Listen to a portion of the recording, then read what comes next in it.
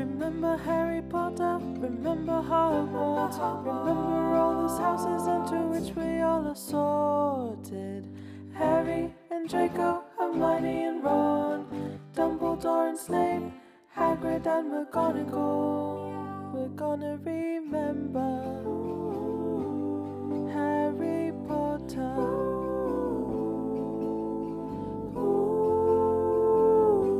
Remember Harry Potter.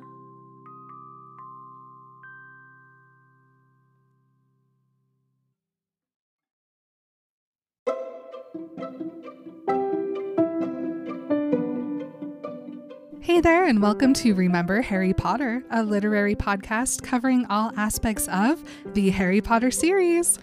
On Remember Harry Potter, we talk about all things openly, especially the relationships and everything that goes along with them. We also understand that there are conversations that will come up that we might not be able to do justice. We want to include as much diversity as we can. So, if you'd like to share your perspective with our audience, please message us. Oh, and fair warning, we are not spoiler free. Hi, everyone. Hi, everybody. This is Marin. This is Emily. And this is Remember Harry Potter. And I'm very excited to let you all know that this week we are continuing with our Armondo Dippett episode, because we didn't know, but we found out that there is a lot to know about this former headmaster of Hogwarts. Very interesting, very funny things to know about him. And I was like, I simply can't leave the rest of this stuff out, because there's so much more. We are not even halfway through this article, you guys. So we're going to pick just right back up on his physical description.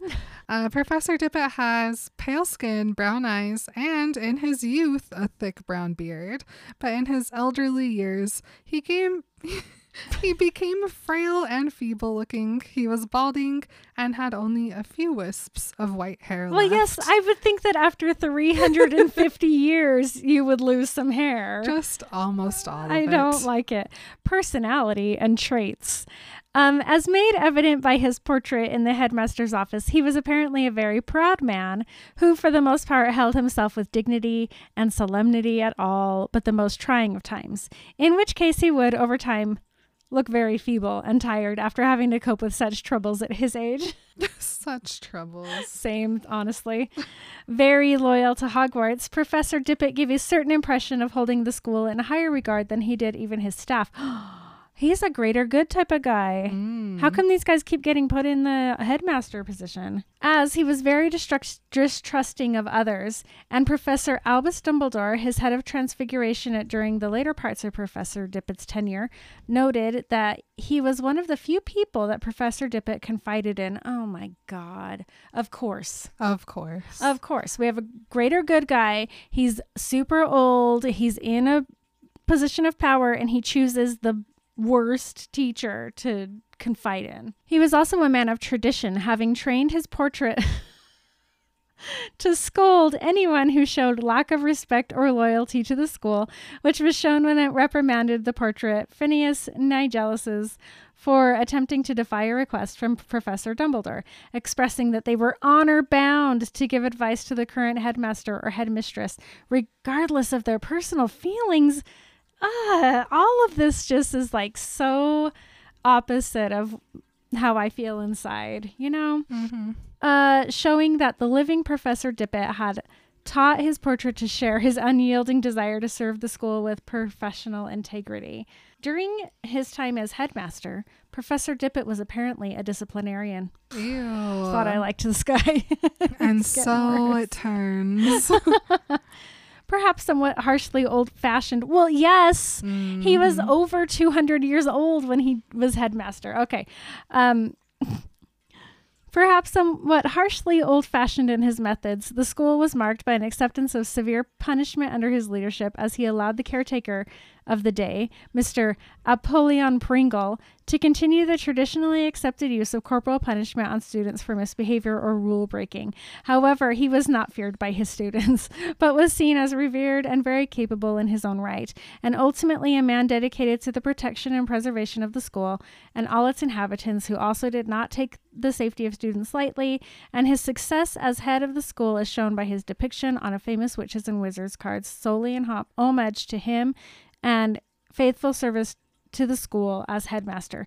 So I think this is like a generational thing. So he was headmaster between like the 1925 and like 1970-ish, which, yeah, like in that time, an old white man being like a strict disciplinarian and being like, we are going to abide by these rules no matter what, because that's what you do, would have probably been a comfort to people who had like gone through a war and stuff like that, and who needed some old white man to tell them what to do. But us now, we're like, we're done with that. That has not served us well. That is not helpful. Yeah. But it's interesting though, is like he was a strict disciplinarian, and he let that guy do like those corporal punishment things, and then boom, switched to Dumbledore, who's like, la-di-da, do whatever you want, bring dragon eggs into the school, and oh, by the way, our new guy is not allowed to string kids up by their thumbnails anymore. So I bet everybody was like, wow, Dumbledore's the best thing that ever happened to the school, because all of a sudden it was like chill and calm. Except for Lucius, who's like, yeah, I miss the old guy. Yeah. And now with Dumbledore, I can't get any of my secret agenda pushed through, you know? This is really long. I don't know how much of it we want to share. This talks about how he was not above severely punishing anyone who might pose a potential breach in the security of the castle, be it student or staff. It says, Professor Horace Slughorn once commented, perhaps in jest, that Dippett would not hesitate to put him in detention if he found out he'd been encouraging students to be up and about past curfew. It also talks about how he put Professor Kettleburn into 62 periods of probation. I'm so curious. Which is hilarious. About the other 61 yes. that we want to know about. Why did he keep him there? He was just like, I can't find somebody else to do the drama club, so we have to keep Kettleburn at the school.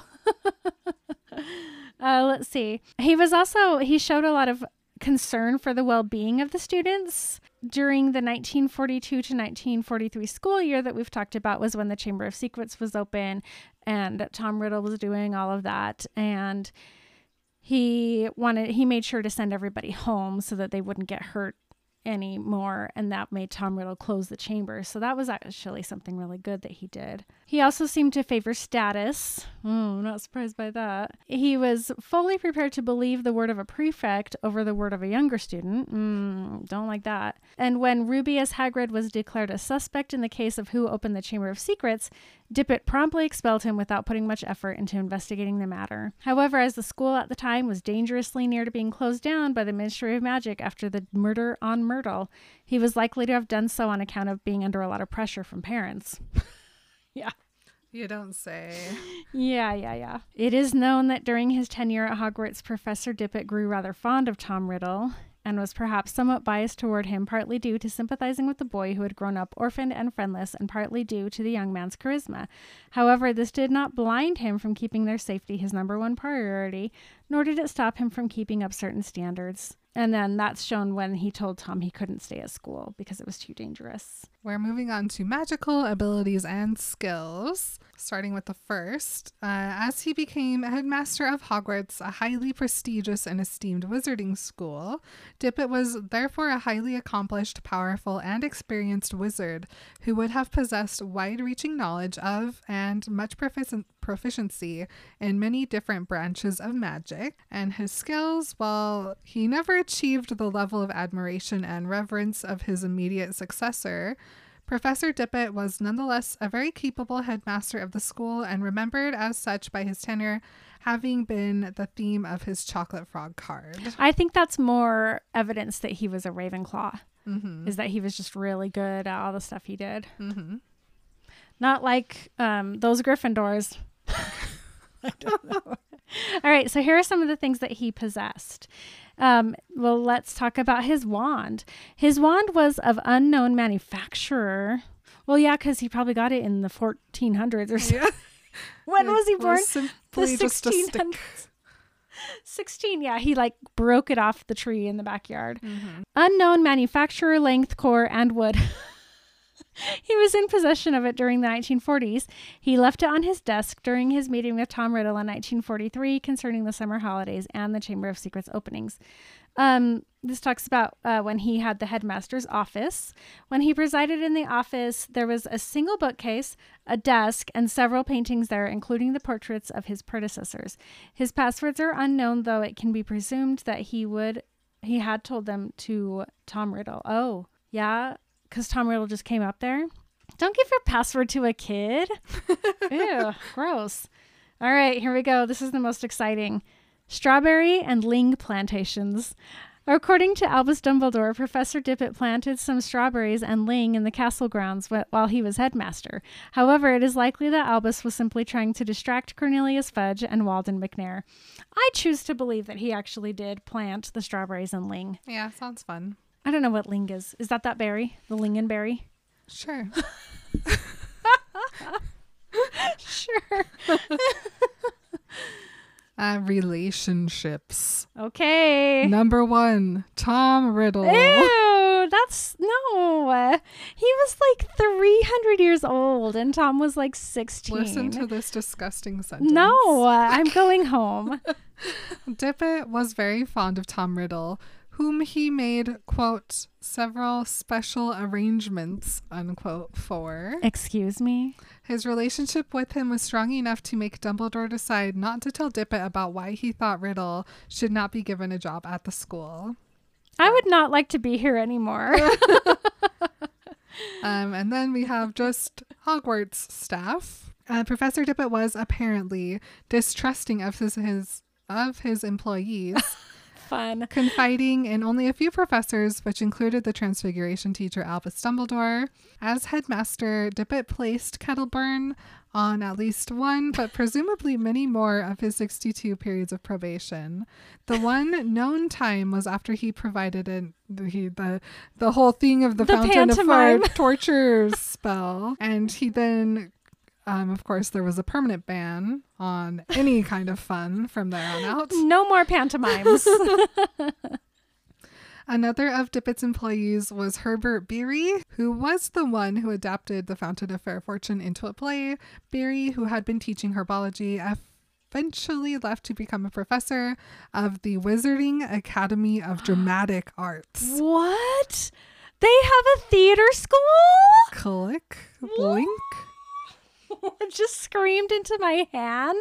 So excited about this. This is a tiny, tiny article. Should we do a Patronus ode on it? Yes, we should. Oh my gosh, the Wizarding Theater School. So exciting. Really funny. Okay, and then Horace Slughorn also worked under Headmaster Dippett. One evening during one of his Slug Club's supper parties, Slughorn joked that if the student group would be found up and about after hours, Professor Dippett would put them all in detention, including himself. Behind the scenes. This is like film information. The actor named Alfred Burke appeared as Dippett in the film adaptation of Harry Potter and the Chamber of Secrets. In the memory scene, his face can be glimpsed for only a fleeting moment before he turns around and convenes with several other wizards. He's also not bald, contrary to the book's description. Boo. Oh, yeah. So we talked about his ancient age flying test during our bonus ode last week. If you'd like to hear that, it's on our Patreon. But this is a really interesting little thing that I'd never noticed. In the film adaptation of Harry Potter and the Chamber of Secrets, Armondo Dippett is mentioned in the Daily Prophet article, Flying Ford Anglia Mystifies Muggles. It's right there. He's mentioned in it. I had never noticed that. Because he almost got put into prison for that. I now know the story, but I didn't until last week. And now I think that's really cool that they put it in the... That is cool. They put it in the movie. That's so cool.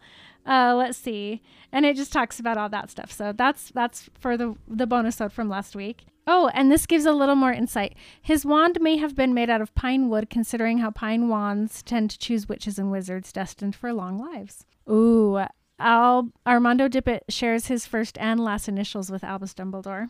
The portrait of Armondo Dippett is currently displayed among the other headmasters of Hogwarts in Dumbledore's office, and the Making of Harry Potter tour near London can be found on the left-hand side as you enter the office just above the Sword of Gryffindor. Cute. Very cute. Very interesting. I loved learning about him. Last week I was like a little charmed and like thought it was funny that he's super old. But now that I just keep thinking about it, it's like when you make those kind of decisions and you put those kind of, I don't want to say those kind of people, but it's like somebody who's so old and who's been around for a couple hundred years has a completely different perspective about life and the way that children and people should be treated than people who are just a few decades old. It is an interesting conundrum where like older people have more knowledge, but younger people have the more current like social skills. Yeah. And so it's like, maybe we should start just combining teachers in every classroom where it's like this one has the knowledge base and this one has the classroom management skills of the day. Actually, and like I've never been able to say it that way before, but I completely 100% agree with you. And I think that that's why it's really important to have like, okay, this is what I'm trying to say. When I had my kids, I was in my 30s. So I was a little bit older. I had a little bit more like world experience than a lot of people who have their kids in their 20s, who are just like still so, you know, like just trying to figure out who they are. But it's so interesting because even though I was older and I was pretty sure about who I was and what my belief systems were at that time, I still leaned a lot on older people than me for like advice. But then I would also like really admire people who were like 10 years younger than me for being so enthusiastic about parenting. So it is important to like have in every situation where you're dealing with like children and raising children and rearing children, it's important to get aspects and ideas from every generation, not just senior citizens. I can't stress this enough. Both raising children and one may say running countries. I would agree with you. You know, and it's like, oh, far be it for us to get political on here. I know we don't ever do that. I know sometimes we do, but I just like, I don't like seeing a video of like the leaders of the country and it's just nothing but white people who are 65 and above. Mm-hmm. I find that so disturbing. It hurts my stomach. It is like, this is why we are in the situation we are in right now, which as far as I can tell, it's not good. I don't feel good about the state of our world and country right now. And if you do, I invite you to be a little bit retrospective and take a step back and see how like things are affecting everybody, not just you. Anyway, let's get people mixed in together, you know? I agree. One of the options for last week's episode title, which we said during the episode, was Let's Do Away with Nations, and then there was the Let's Do Away with Humans. And it's starting to feel like that, you know, a lot lately. So, but at least it's March and at least it's almost spring. It is and getting at least beautiful. It stays light outside until past 6:30. It really is turning lovely outside right now. I mean, it did snow the other night, but it's like just gorgeous outside. I think that like people are starting to see and agree a lot more that like what's working isn't working. And so hopefully we can just look at things like this is an interesting conundrum because I'm like the person who originally wrote these books before Emily took over. She is not very savvy about how to be a good human as far as like equity. But she wrote some beautiful things about this. Like, this is like a perfect example of like, please don't let this old, mean, disciplinarian, secret keeper, distrustful, like ancient human be in charge of a whole school. It's not okay. Mm-hmm. And it leads to a lot of problems, because then the next person who gets in, everybody's like, well, this is way better. But it's like, no, still not good. Just because it was better, still not good. Period. Amen. Thank you. All right. Well, I better stop talking now while I'm ahead. I'm going to get myself in big trouble. They're going to cancel Remember Harry Potter. Nah. All 257 listeners will leave. Hi, everyone. Hi, guys. And since I said that, thanks for listening. Yeah. And we're going to go record our bonus-ode, our Patronus-ode, as it is. So if you want to watch that, it's a video, and it's on our Patreon. And if you ever thought to yourself, Hogwarts is great, but I really wish there was more singing, do we have the school for you? I cannot wait until I see you again. Let's create something magical together. Love you guys. Bye. Bye.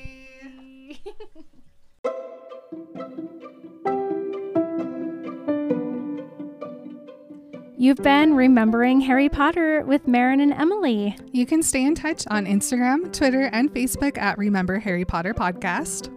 Please consider joining us on Patreon for a weekly bonus video, access to our notes, original artwork, and to connect with our awesome community. You can message us at rememberharrypotterpodcast@gmail.com, send us a voice message on Anchor, or leave a review on iTunes. Yes, please leave a review on iTunes.